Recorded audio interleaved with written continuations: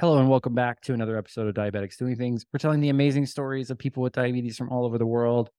And I'm very excited for our guest today because back in 2020, there were a few podcast episodes during the early parts of the pandemic that got lost forever. I don't know what happened to them. And unfortunately, this guest was one of those who was lost. But before we get in, I do have a tiny diabetes rant to make because diabetes does not care if you have a lot going on, if you are in the middle of important projects, if you are following the IFU steps to the letter of the law or not, or if you are on your last piece of supplies, or if it's 3 a.m. and your battery dies on your pump, or whatever it is, diabetes does not care. It is not a collaborative disease. And I just wanted to let you guys know that today I'm coming to this podcast. My blood sugar is over 300 for the first time in over a week, which I know is kind of like a flex. I don't mean that to say like if your blood sugar has been over 300, that's not good. But like I feel irritated. I feel frustrated. I had a bleeding site. I did a sensor change. It bled. It fell off right before it even started. It didn't even have a chance to be great. And I'm coming into this interview. All this happened within the 10 minutes before we started this interview. So just know that when you are dealing with a podcast with hosts, producers, whoever that live with diabetes, there's a lot going on in the background that isn't always visible or audible. So all that to say, diabetes sucks, but you can handle it. And shout out to Dr. Mark, because that's the title of his book. We had him on the podcast. Anyway, sucks. No, wait. Not anyway. I up you one and go from having a podcast to having a job, having a relationship, having a life around a person with diabetes. This shit is hard. And we all just make it look super easy so that when we are having a hard time, like it's hard to give that grace. But good for you for still showing up, Rob, because we need you. Well, thank you. Okay, so enough about me. Enough about us. This is a podcast interviewing one of our great friends from the diabetes community, Raquel T1D. She's the co-founder of Type 1 Together. She's the co-host of the 108 podcast. Welcome to the show. Thank you, Rob. I'm so excited to finally be doing this. And yeah, it's about time. Let's do it. It is about time. So I also want to preface this with you're from Dallas. I've told this story before to many people. You're probably tired of hearing it. You were the first person that ever spotted me in the wild from my Instagram days at the Jewish Community Center here in Dallas, which Team Recreation just won the Monday League, which was the same league we were playing in at that time. So you just got to keep at it. You can accomplish anything you want. You also were in our kind of Type 1 Texas group with Marie Diaz, shout out. And the Brzezowskis and Eric Dowds came part of it. We skydived and like almost skydived, and we brunched a lot. You drove all over for Type 1 Nation. So you're a huge supporter. And now you, I think, are one of my favorite content creators and a real voice in the community in a bunch of different ways. So it's exciting for me to see like how far you've grown and just that we're lucky to be friends with you. So why don't you just dig in? Let's talk about your diagnosis story, and then let's get into all of the things that you're doing, because this podcast is Diabetics Doing Things after all.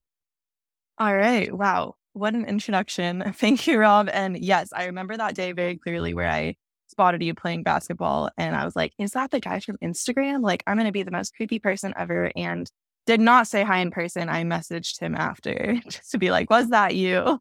He was like, yes, you should have said hi. But yeah, I was not going to do that. No way. So I'm glad that we've officially met many times after that, since I am from Dallas and now I see you at all the things. But okay, where to even start? So I was diagnosed when I was 5 and really didn't want anything to do with the Type 1 community for most of my life growing up. It wasn't until I went to college at the University of Texas at Austin and I joined the College Diabetes Network, which is now the Diabetes Link. And I immediately realized like, oh, it's actually so nice to have people in my life who understand what I'm going through.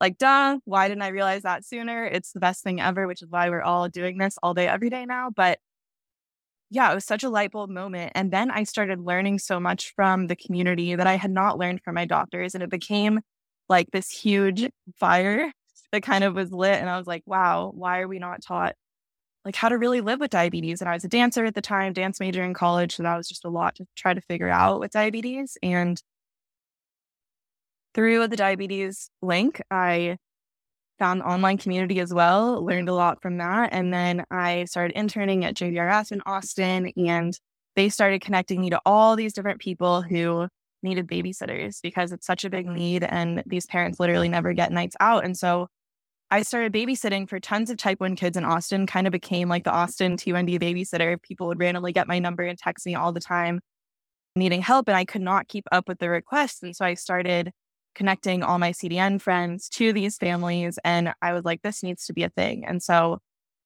very long story short, I just totally dove into the diabetes community around that time, which is when I met you in Texas, all the different things in Dallas and Austin. And now Type 1 Together, it was born at the end of my senior year, and we've grown it into so much more. We do still have a babysitter resource with over 1,200 sitters across the country. And then we also now have just things to help families through their first year of diabetes and beyond, because my mom wishes and I wish that I knew things so much earlier than I did. And it's not about like having a doctor that's like, or having people that are telling you exactly what to do every second of every day. I'll never claim to be a doctor, and I never want to come across like I'm trying to give medical advice, but it's just like, hey, you're feeling this way about diabetes. Like, you're definitely not alone. And the parents have it in such a different way that we can't even understand. I think they almost have it harder. And so, yeah, I recently brought on Amanda, who is director of parent support, and she has a 3-year-old with type 1. And she shares so openly just about her mental health journey throughout the diagnosis and even today, because we all have our ups and downs. So that was a lot, but yeah, that's me. Well, I really like, so I want to talk about the like parents' perspective, because that was new to me too. So you guys' account and the content that you and Amanda share about, I think last week or something, you shared a post that was like, one day you're not going to be your kid's diabetes anymore, or like they're going to take that on for themselves, and like you're gonna have to let them do that. And I thought about like, you know, for me, my parents, it's weird to say like lucky, but like they didn't have to deal with my diabetes when I was young. They didn't have to really become attached to it. I was old enough and we had a good enough relationship that they were involved with my diabetes, but it was pretty much mine from the get-go. And I also embraced that, and I was fortunate to do that. Eritrea is a little bit different because she was younger, and also like the language barriers and like the psychosocial elements of diabetes we talk about often as patients, but not as much as parents. So I think that's been something that I've learned from following you guys' content, is that there really is a lot of invisible stuff that goes along. Even if you're not a type 1 parent, you're just a parent of a type 1, that there's so much that's going on underneath the surface that doesn't often get talked about. Yeah. Well, first of all, they can't feel what we're feeling in our bodies. And so I don't know about you, but I make a lot of treatment decisions based on how I feel now. I mean, I've learned that over time, but they can't feel if their child's dropping. They don't ever really know if their CGM is accurate. And then it also just impacts their family life so much, like their marriage, like they're not getting as much individual time if they're married with their spouse. And, you know, it impacts the siblings, and they have so much guilt for feeling like it's their fault that their child has type 1, even though there is no resource or research supporting that for most of the situations. And yeah, my mom definitely managed my diabetes completely. I was 5 when I was diagnosed, so that was the only way. And now I always try to get her to like come on the podcast or, you know, share something. And she feels like she doesn't know what diabetes is anymore because of how much things have changed. And I think it's been really challenging for my whole family to kind of just let me take it on. And I did that at a young-ish age, like probably by the time I was 10, I was like in dance classes without them. And, you know, there were no CGMs at the time. And that's what these parents now, they don't realize how good they have it. But I also think it adds such a layer of intensity, and they're just, you know, attached to their phones 24/7, just watching the numbers. And it's like, maybe it was better to not have that. But yeah, there's so much that, I don't know. It's just, I think that I'm okay with it more than my mom was. I think diabetes makes our moms a little bit, I don't like this word. I hate the word meek, but it makes them a little bit more reserved, because it's like they're constantly like jumping through these, like all the loops and things that we do now, they did for us as children. And so they were constantly doing that. And I also think that like there's such a culture around telling moms what to do. So like my mom specifically will never do that. She'll never tell another mom what to do with their kid unless it's to put a coat on them because it's cold outside. But otherwise, like, no, because as a parent, so maybe that's why your mom is so hesitant to like join the pod or doesn't want to answer the questions. I know when my mom comes to the events, Rob has seen her. She seems like the shyest lady ever. And I'm just like, where's the lady who screams at me and throws chocolates? Like, where is she? So I think that there's something really, I also don't like to say trauma all the time, but just traumatic for them in that process. Well, that it was for them to kind of grow as an adult and also like, have a small child with diabetes. It is traumatic. I think trauma is a word that gets thrown around a lot more, and that's okay. I think that's good too. Mental health also, I think, gets put in marketing campaigns a little bit too often for my comfort. But I also think like it's not up to me. Maybe somebody hears it for the first time or connects with them for the first time, and that's important. So it is traumatic. Yeah. When you're a mom, and I don't know this, I'll never be a mom, but like I don't have children yet. I hope to have some of my own someday. Like you are your children, and like your children are you, and like you bear those burdens alongside them. And for my parents, I know I often talk about hitting the genetic lottery with my parents. Like they're just, I love them, but B, they just really cared about like my brother and sister being really intentional about how they raised us, and like wanting to make sure that we had everything that we need and the support that we needed no matter what we were trying to go after. And the weird part about their trauma was like my dad had a hard time understanding or accepting that there wasn't anything that they could do to prevent me being diagnosed with diabetes. And years later I think about that, because like at the time I was like, oh well, like they just say like nothing can happen, like it's nobody's fault. Right. But then you start to learn about biomarkers, and you start to learn about recessive traits and antibodies and things, and like chronic illnesses run in my family, and I am just the only person who has manifested that as type 1 diabetes that we know of.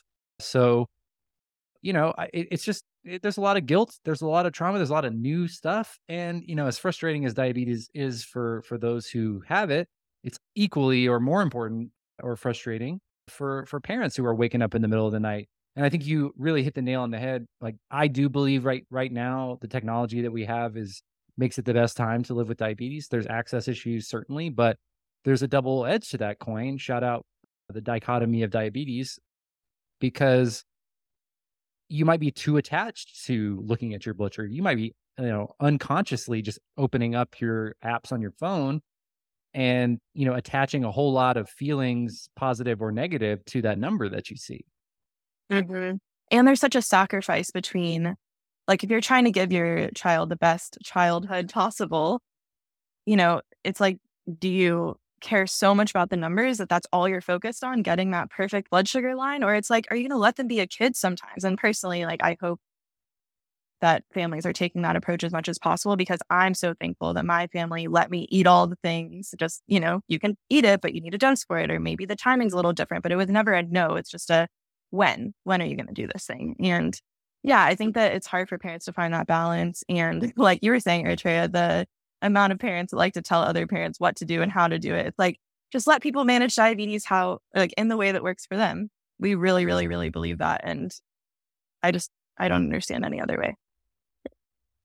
I want to talk about transitions because, I think it is, we've talked about type 1 together and how, big a part of a kid's life with diabetes your parents are. You mentioned that, you felt like it was so important that your parents let you kind of eat all the things and test and learn about, all of the stuff. Eritrea, we actually are doing like weekly producer meetings now, which is pretty exciting for us. We're like growing up and becoming more organized. And we were talking about you because we both knew you kind of like prior to the pandemic, like prior to type 1 together really growing. And you have also like kind of like grown, and we're very proud of like you, Raquel, like the way you're growing up. Like you moved from Texas to California.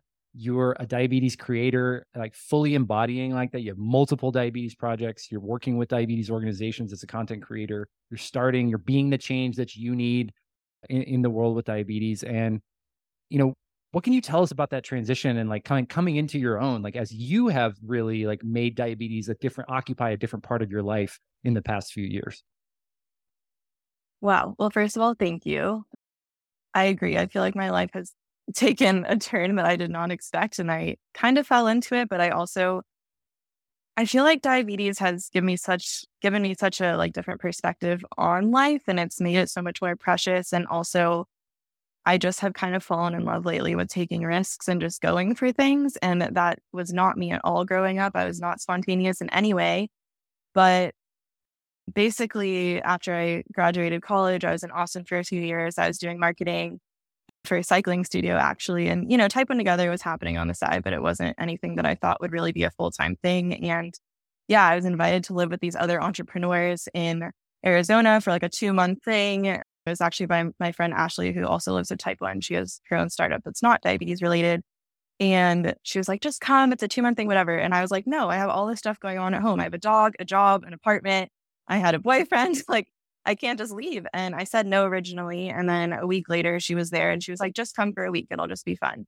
And so I went. And while I was there, it was also, towards the end-ish of the pandemic. And so I had been not very social for a while, and just being around new, inspiring people and in nature. We were in Utah, Arizona and Utah kind of on the border. And so we were like going to Zion on the weekends and just exploring and hiking. I had this moment where I was like, wow, I'm really not happy with my life right now. I'm not happy in my relationship. That was a 7-year relationship at the time. And I knew something had to change. And I was like, well, if I don't do it now, when will I? So I literally went back to Texas, ended things. I mean, it wasn't that dramatic, but I was like, okay, it's time.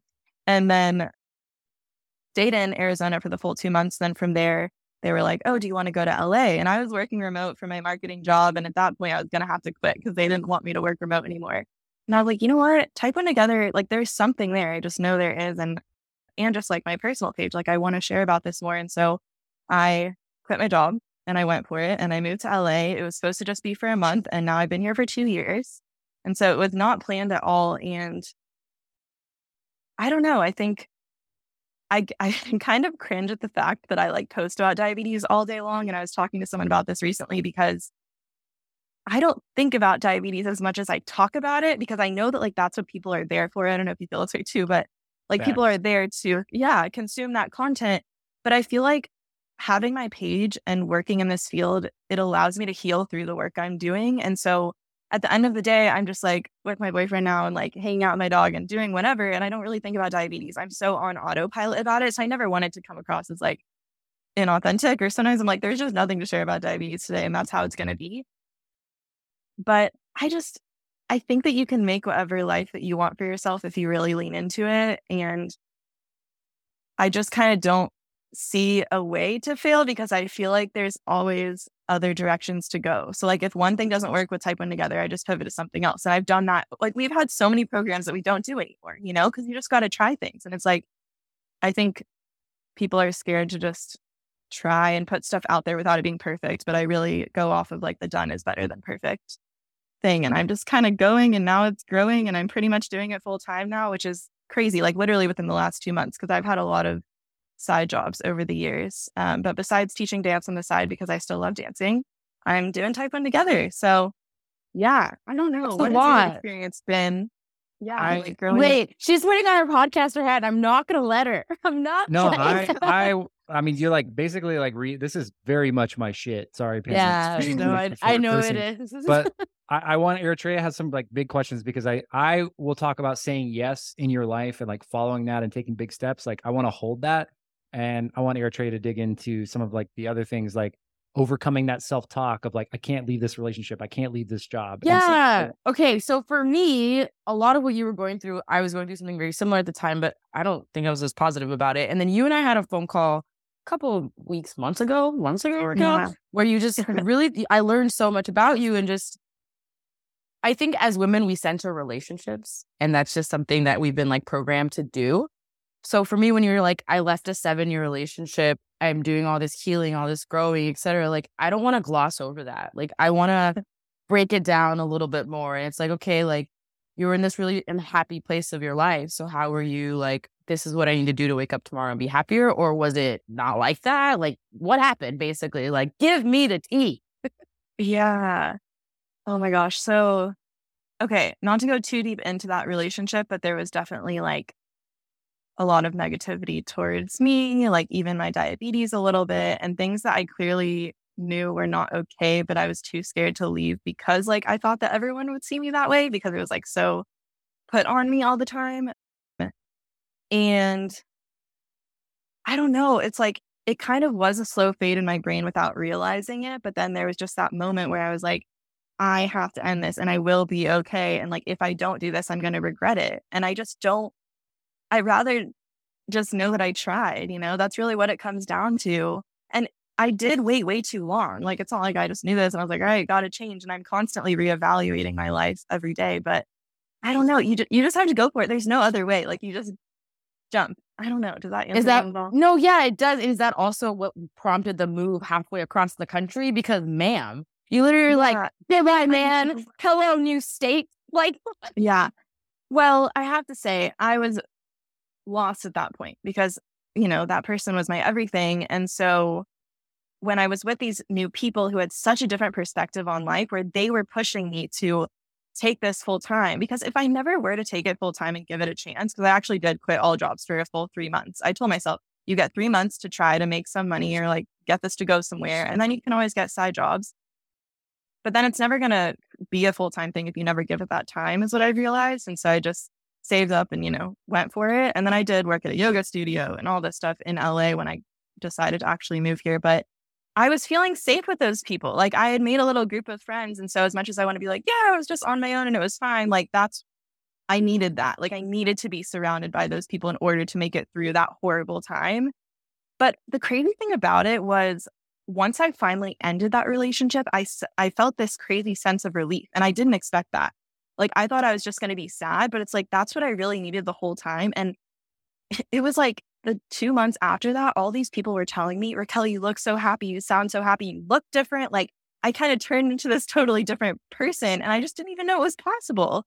And so, yeah, I don't know. I'm very into this as well. It's just like, go for it because you don't have anything to lose and you can always like figure it out. The average weight of a man is about 180 pounds. So it's just, you went through extreme rapid weight loss that year. You lost 180 pounds of baggage. Okay. Baggage. Absolutely. Yeah. And it's fun to laugh about now. I think, though, there's people out there listening to this.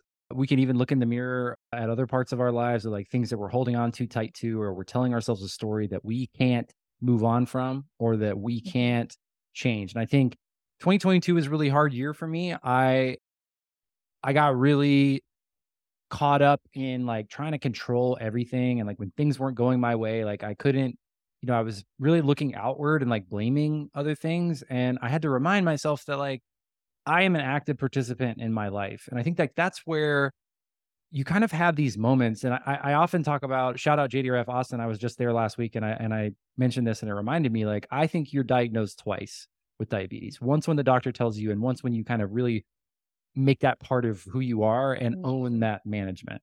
That happens for different people at different times. Some people do it all at once, or some people it takes years. For me, it took about 10 years. I was managing my diabetes fine, but I hadn't really accepted it. And I think, whether it's relationships, whether it's career, all of those things are like fear-based. And there was something that really stood out to me. And I heard first from Tim Ferriss, who you probably know, and most of the listeners know that I like really love Tim Ferriss. But he has this amazing framework called fear setting, where if you just imagine the worst possible outcome from an action that you're taking, like you move to LA, what's the worst thing possible that can happen? Most often, the worst possible outcome is like really not that bad. Like you were saying, you gave yourself 3 months. If it didn't work, like you could get some side jobs, or you could go do another job, or like wait or try again. And I think as adults too, especially in creative outputs or careers or starting businesses, we have this immense pressure on ourselves to be perfect right from the get-go. And with any other practice in our life, we would never hold ourselves to that kind of standard. When we're kids and we learn to play sports, for example, or you start out as a dancer, me as a basketball player, like you don't expect on day one to be the best person. You kind of understand that the longer you do it, the better that you'll get at it. Yeah.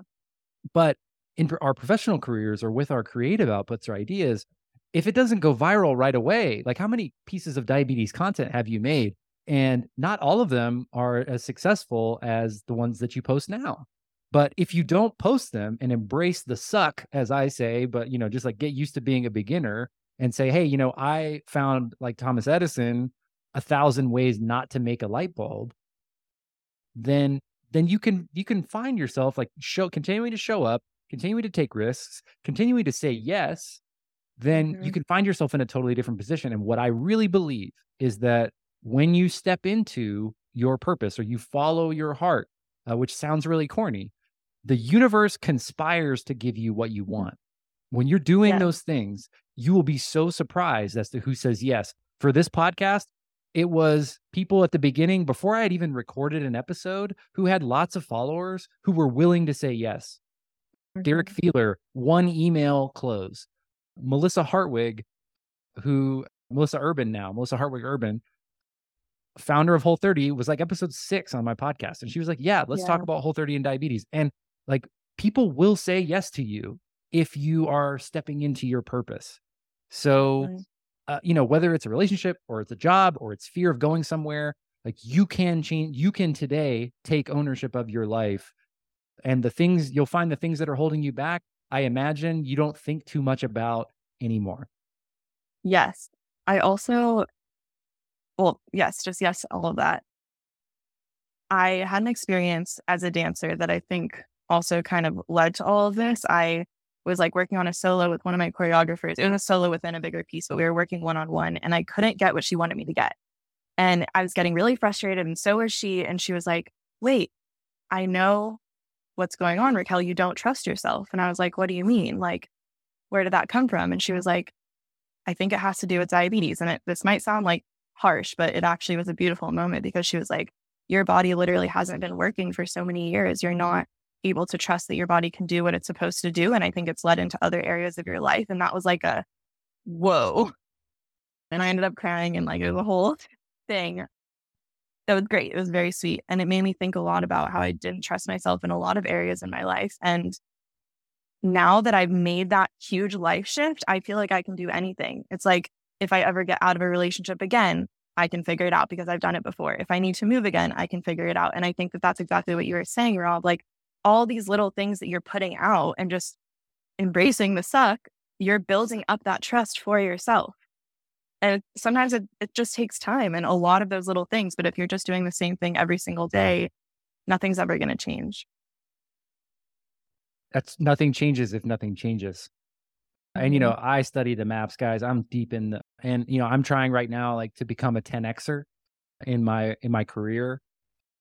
My business is 10X a couple of times, but like we're at this point where I need to grow if we're going to take on new things. Same with diabetics doing things, is that I am a work in progress and I want more for this. And in order for me to do that, I've got to participate. I've got to change that story about what my potential is.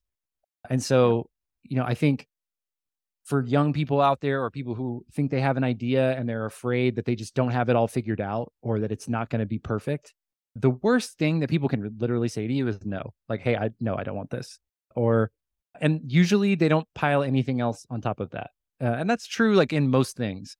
But we tell this story to ourselves that we're not good enough, or we let the truths about diabetes creep into other parts of our lives.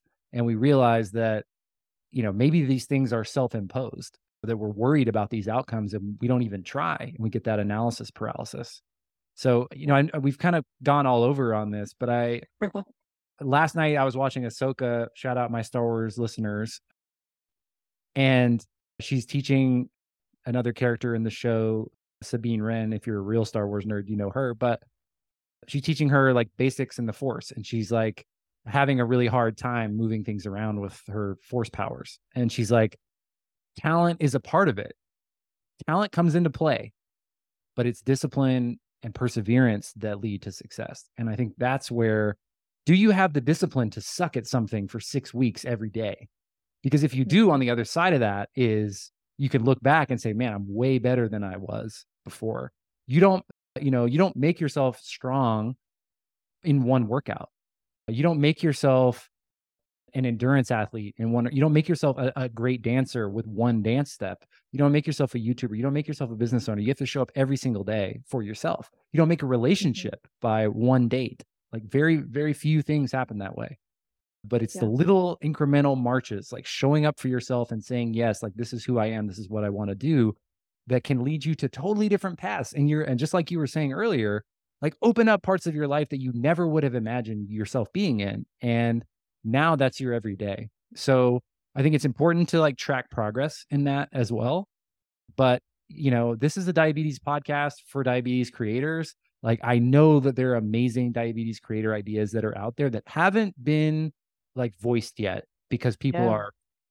And I want to, somebody listening who has an idea, like you can start you can end up with 1,200 babysitters on your roster with diabetes, babysit for kids all around the country. But you could start a podcast that, has amazing people on it. There's sometimes no framework to follow. You just the limit does not exist. You just got to try things. Dude, when you were saying do you have the discipline? Do you this? All I could think about was, do you have the ability to be told yes and then be ghosted? Ralph Barbosa, I am talking to you. I hope this clip goes viral on the internet. Sir, text me back, Ralph. It's calling me. But no, yeah, you guys, I mean, I don't know. Rob says it to me all the time. I'm really lucky to like be his little mentee. Like he puts all this like protege stuff into me. And it's like, I have to show up all the time. And sometimes I don't want to, but I'm like, but Rob said I have to clog into the desk of Eritrea Musa. And it's just true. Not everybody is lucky to have a Rob in their life, but this podcast does exist. So please listen to it because it will motivate you to do better. Because it is hard to find that self-motivation, to show up every day when people are saying no, to start a new project when it feels like the world is inundated with those projects already. You know what I mean? So it's scary. It can be scary, you guys. And I think too, you kind of, there's a lot of really good advice out there. Like there's probably 1,000 good reasons for you to not do what you did. There's always a good reason not to start. There's always something. That was something when I started my agency. I think it's like a Mark Cuban quote or something. It's like, there's always 1,000 reasons not to do something, not to take a giant risk. But everything you want for yourself is on the other side of that risk, like that you have no idea what you're capable of. And so, okay, we've talked a lot about this. This was said by Jan in The Office, is what I want to say. It's not a Mark Cuban quote. It's from Serenity by Jan, and there are always a million reasons not to do something, said by Jan from The Office. Well, 1,000 reasons not to take a great risk. Whatever.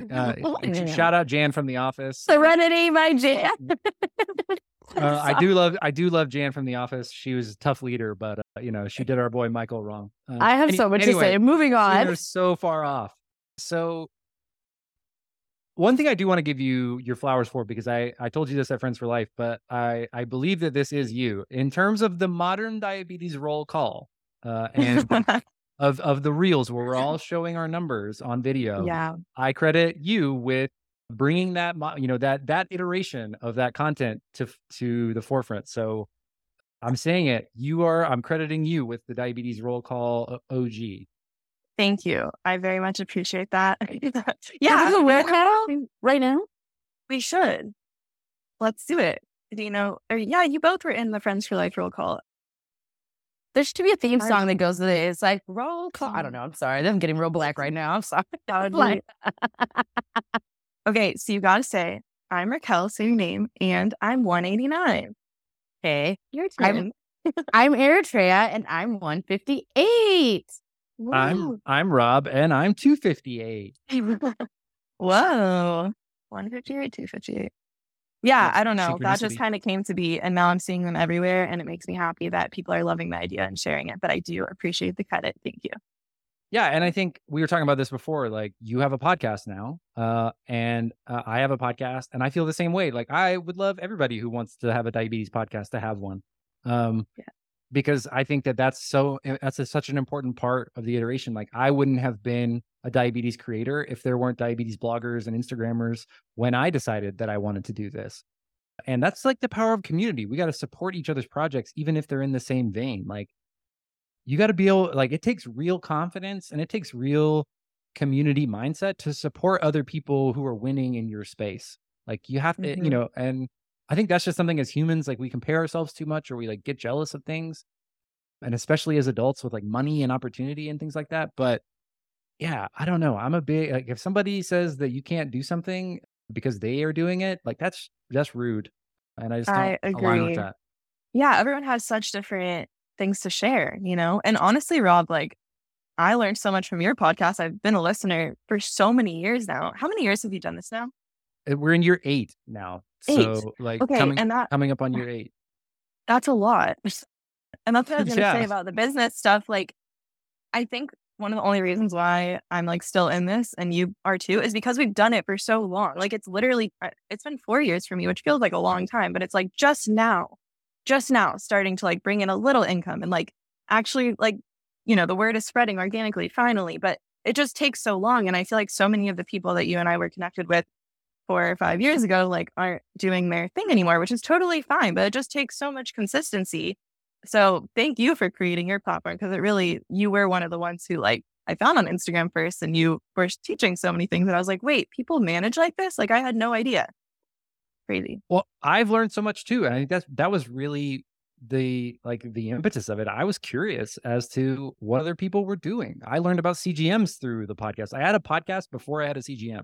Like that's super Wow. weird, and it's funny to think about that now, but all these people, we're kind of going back now, and Eritrea are planning this series where we do like a Where Are They Now? Like the first 10 people that we Mm. interviewed on the podcast, because as you guys know, spoiler alert, diabetes doesn't go away. And, I recently met Hannah, one of the first 10 people that I interviewed, is now an endocrinologist in Austin. And so it's so amazing to see like tracking back to that progress of like putting in the time. It's amazing to see where people go. And congratulations on 4 years. Like people say it all the time. Like most businesses don't make it a year because it's really hard. And So hard. it's not, progress is not linear, and you gotta deal with the ups and downs. And Mhm. people ask me like, well, what advice would you give yourself? Like if you're going to look back, I'd be like, hey, there's a global pandemic in 2020, March 2020, just look out. Seriously. I think I used to guilt myself a lot for like not having enough like plan to be able like for something like that to happen. And I was like, well, nobody's planned for it. So like, why am I beating myself up for it? So anyway, Yeah. so as a diabetes podcaster as well, I want to give you a chance to like, get into the hot seat a little bit. Like what would you ask us? Like if we're, give you, let's swap spots. What question do you have for us? Okay. Like about the podcast world. Is that okay? Yeah. Yeah, of course. Yeah. Well, let's see. What has been like the best part about doing a podcast and growing it this far? And then also like logistically, what's been the most challenging thing? Because I will say what people don't realize is how much time it takes to edit and produce. Like, were you doing that all yourself at one point? If you're willing to share any of that, I'm very curious. Sure.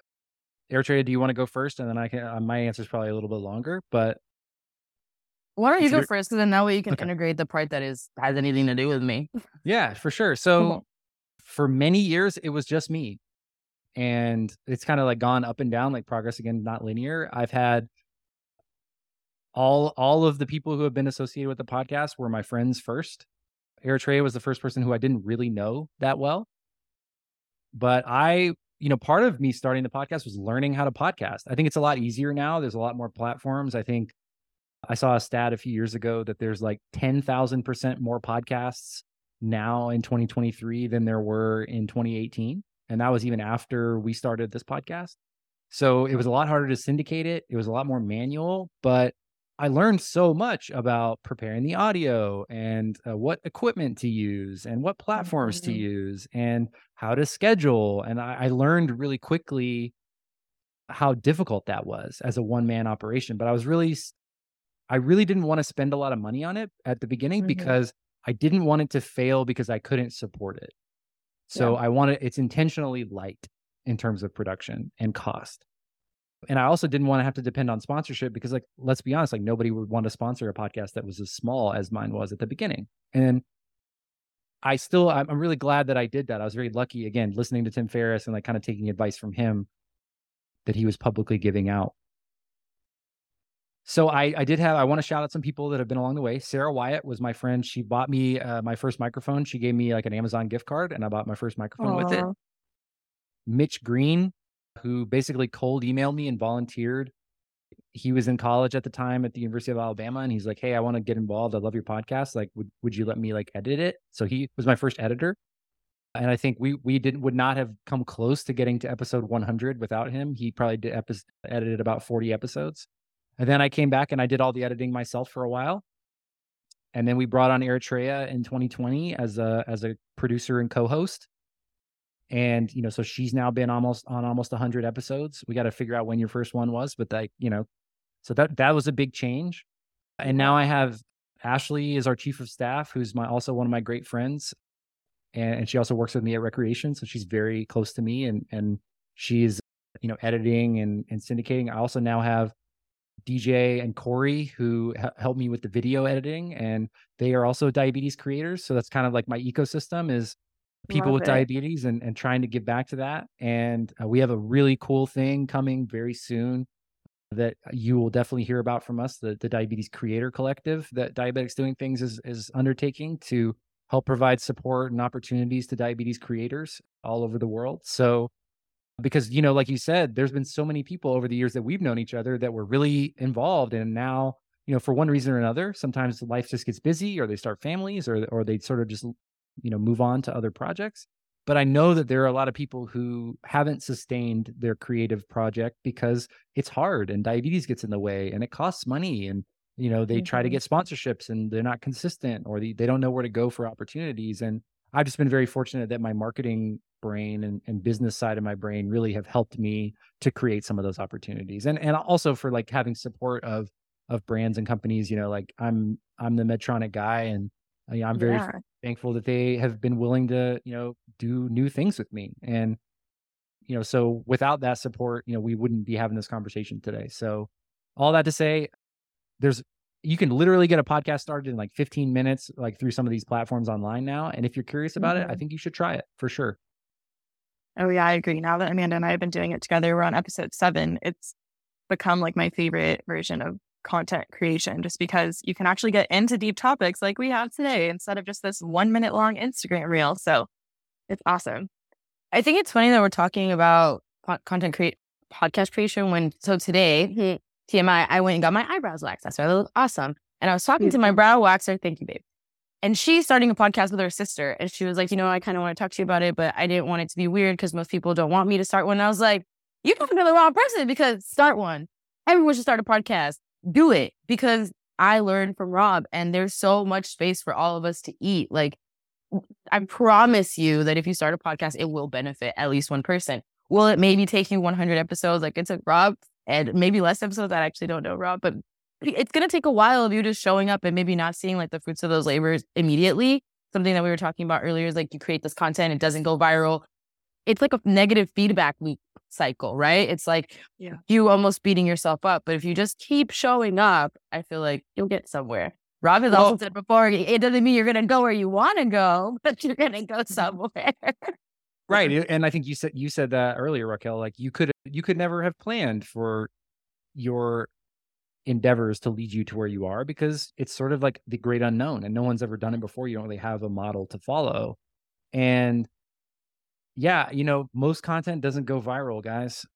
And, especially in diabetes, like if, you're doing big numbers, that's pretty significant, because like most people don't know anything about it. And it's not, most people don't want to hear it. I'm sure and the more people that see your stuff, the weirder the comments get. And so you kind of have to just be comfortable with that. And also remember why. And I think that to me is like, I started this podcast to help one person. I always remember you say that. It's true. and some days, like, it's me.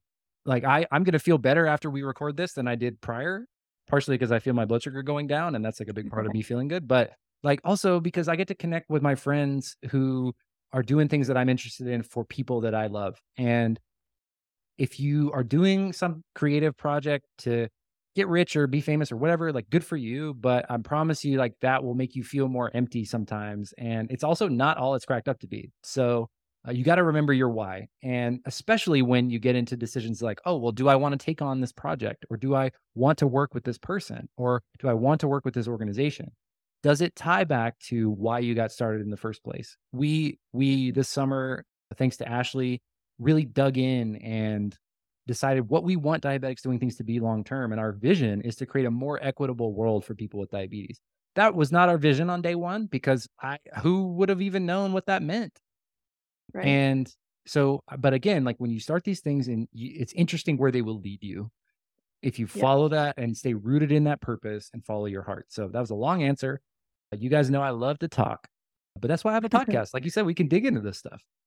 Yeah, I think that I also see diabetes, like the way my mindset is around it now because of all the mindset work I've done over the last few years, is kind of how I see like all this business stuff too. Like if I have a blood sugar that goes a different way than I want because of a food that I tried to eat for the first time, I take that as information instead of a failure, and it's the same in reels or podcasting, whatever it is. Like you just have to try things and see what works and not get so mad at yourself if they don't work the way you want, because there's just no point in that ultimately. Like you already have the high blood sugar, just figure out how to deal with it and move on is kind of how I look at it. I mean, you don't feel good, obviously, and that sucks, but that's enough of a punishment. You don't need to put more on yourself. And so I try to look at everything like that, and it just makes it easier. And also just, I put stuff out on the Type 1 Together Instagram before I even knew what we were doing. Like I was in college and I was like, I'm just going to create this account and start like asking people if they want to be featured. So I was like doing random stuff if you go like far, far back on the feed. And then eventually I already had a little community. So when I knew what I was doing, I was able to put more out there. So even if you don't want to start a podcast for 2 years, like now because we have, a decent-ish following, like people are already listening to the podcast because I didn't start from ground zero. So just put something out, just try things. And I also think that's important with diabetes. Like don't let things scare you too much. That's a great, it's so funny how diabetes, like metaphors can like teach you all these things, I really resonate with that. I think you got to try. Another thing that Mark Cuban says, sorry for all the Mark Cuban quotes, but shout out Mark Cuban's Cost Plus Drugs Pharmacy. They're doing some cool stuff, especially for people with diabetes. But, he talks about like whether you're in a shitty job or you're in a shitty relationship. I'm using, I'm cursing a lot. Sorry, parents. Hope you guys aren't in the car with your kids. We can edit. We can edit. But will we? And you can learn something. So you can learn what not to look for in your relationship. You can learn what kind of job that you don't want to do, or what doesn't work to help grow your Instagram or your podcast, or what doesn't make you feel good. And nobody is good at everything. And I think sometimes because we have to have so much control, we have to take so much ownership over our diabetes, we apply that to other things in our life, and they're not really the same kind of application. And so if you're out there holding on too tight to something else that's really not serving you, ask yourself, be curious, back to doing the work. Be curious about like, what is that giving you? My pops used to tell me, because I was really beating myself up hard about not getting minutes playing basketball in college. And he's like, man, if you want to stop hitting yourself in the head with a hammer, step one is to put down the hammer. You don't even have to stop hitting. You can just hit yourself in the head with your hand. It's like, first, we got to put down the hammer. Like, let's take little steps to learn, like, failure is not final or fatal, but failure to change might be. Be aware. Keep your eyes open. Remember that this is the only life that we get, and it's happening right now. It's not a thing down the road. Yeah. I have to remind myself of that a lot. Today, same lady I was talking to, Melissa, shout out to her, but I literally quoted you and I was just like, life is happening to you right now. We cannot celebrate when we win at the end of whatever. We have to celebrate the little stuff right now. Because what if we never get to the end of whatever? You deserve to be celebrated. So I live at the Church of Rob Howe, and somebody please pack my shit and move me out. Move me out of this hole. I think though, like what a happy accident though that we're all together in this diabetes community. Think about all the things that had to happen, good and bad, that led us here. And how crazy that is that it's even possible. Imagine trying to explain that to, your great grandparents or somebody who didn't understand how lucky we are to be able to find each other. Even people who, there was a woman at the Austin event who'd had diabetes for 54 years. And she was at the event, before probably for 40 years of that, there was no way for her to get in touch with other people. And then the internet comes on and social media comes here. And here we are on a podcast over Zoom, all three in different locations talking about the same thing. And what a cool time, what a cool opportunity, what an opportunity for us to look at that as an opportunity for growth, that we can share these stories and that we can link up together and we can change things for the better, even if that's just in conversations one-on-one. Yeah, I feel like I have more friends, with diabetes than without right now, which is really weird. Like my best friend. It's awesome. It's awesome. It's awesome. Yeah. And I'm like, wait, would I not have any friends if it wasn't? But I love them and we have this thing in common, but we don't even talk about it half the time, right? It's just this like shared understanding and we don't have to explain anything and it's just easy. So I love it. It takes all of the exposition out of it, and we just get to get down to the good stuff. I feel the same way. I never would have imagined how grateful I am to know so many people with diabetes and how much they've changed my life for the better. So I know we're wrapping, but before we get off this call, I have been doing a lot of work about intersectionality and people who aren't being recognized, because we have this weird culture in America where, like, if you're not melanated enough, we don't recognize your intersectionality. And I want to highlight the fact that Raquel is Jewish. Like, she doesn't talk about it enough. It is a community that deserves to be spoken about. So if you are Jewish and you're looking for someone to look up to and to talk to, Raquel Barone is right here. Like, look at that. No, I was talking to a friend at work about you, because she's Jewish. And I was like, oh, do you know Raquel Barone? And she was like, no, who's that? And then she went to go look up your Instagram. She was like, oh my gosh, like, there's a great resource for me because I'm a mom. And she was like, and I'm Jewish. Like, she doesn't do certain things because of her religion. And I was like, this is an intersection that we need to talk about for people because it's real. So Raquel, please tell people. Yeah, I am Jewish. Fun fact, people don't know this. My dad's actually a rabbi. He is also, like, he kind of just did it for himself to learn all the things. He's also like a surfer, like, yoga dad. Wow, So it's like a weird mix of things. He lived in San Diego for most of my life, and he lives in Maine now, like in the middle of nowhere. But he technically is a rabbi and much more religious than I am right now. But yeah, I grew up around a lot of Jewish people in Dallas. It's a big thing here. Mm-hmm. Yeah, it's a very big thing there. And so I think I was just used to it. Yes, I felt like it was much more like normal and common. But now that I'm like more out into the world, I'm like, oh yeah, like they're not just everywhere. And also anti-Semitism is a real thing. Like, I don't think that we highlight it enough on this podcast or in general, because sometimes I forget and I center myself. So I'm trying to be better about centering other people and like their intersectionalities. But yeah, like, it's important to say, like, yeah, I am a Jewish person. I'm proud of being a Jewish person. And like, I can offer help to other people with diabetes who are experiencing whatever challenges, because I think we forget, like, there's all these holidays where you guys gotta eat all these carbs, and I've been reading about it at Diatribe. So very interesting for me to learn more and for you to be more open about it. Yeah, and I think too, like, I also, you know, I'm living my life not religiously affiliated, and like, you know, pretty simple, like, white guy. Like, I don't have to worry about a lot of like cultural stuff for me. You gringo. I know, that's fine. It's true. But like, you know, I play in this event and it's on Rosh Hashanah. So it's like right off the bat, like, you know, there's probably Jewish kids with diabetes that want to come to our clinic that I, you know, unintentionally excluded. So it's like that I told you about. Didn't I say? I said it. Did I not say in our meeting? I think I said it. You did, but I already knew it. That yeah, you already booked it, but I felt that. I did, and I was like, oh well, I wish I would have thought of that. But you know, it's one of those things that you never know who's going to be diagnosed with diabetes, and also like whether you're Orthodox or practicing or not. You know, you may have to figure out like Passover carb counts. You know, and that's why, again, it's important to have friends with diabetes who, you know, can help you navigate those situations. And maybe a babysitter. So if you need one, call Raquel. Yeah. And the babysitter list is free for all sitters to join. And there's no commitment for signing up. You can always turn down a job that doesn't work for you. So if anyone listening wants to join, jump on there. And if you're trying to pursue some other job and you're worried about not having income, people need type 1 babysitters. We could all do it full time if we wanted to. I promise you. I'm signed up. So many people. I'm signed up, y'all, and y'all know I'm busy. So come on. But I also like, I want to reinforce how important it is, because there's a family out there right now listening to this podcast, maybe or maybe not, but one day they discover it where they're like, oh my gosh, we can go out to dinner for the first time and have somebody at the house who knows the ins and outs of carb counting, CGM monitoring, glucagon, all the things. And I think that's just such the value that you're adding to those date nights or to those vacations or whatever they may be, or, you know, work events is, I cannot tell you, I bet you're changing people's lives like weekly, because they are able to be present in their situation without having to worry about their children's diabetes, you know, back at home. Thank you for that. Yeah, it's the biggest compliment when parents come home, because I still babysit a little. It's just fun and so fulfilling, but they're like, yeah, I didn't even look at their Dexcom the whole time. Like when they get to that point where they actually trust you to just do it all, it's like, I would like a break from that. Can someone do that for me? Yeah, no kidding. Maybe I'll have somebody just bolus for me in the background someday. Just like, hey, I can be at this. We talked about this before, about having a diabetes team, a whole team of people to just run your life. This is my goal. I want to be rich only for that reason.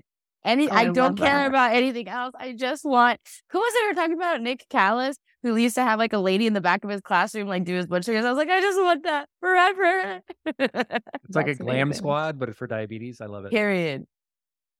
Raquel, your Type 1 Day on Instagram will include the link to Yes. the babysitter link for Type 1 Together and the 108 podcast in the show notes. So get connected. If you have any questions, please reach out to us and we'll connect you with Raquel.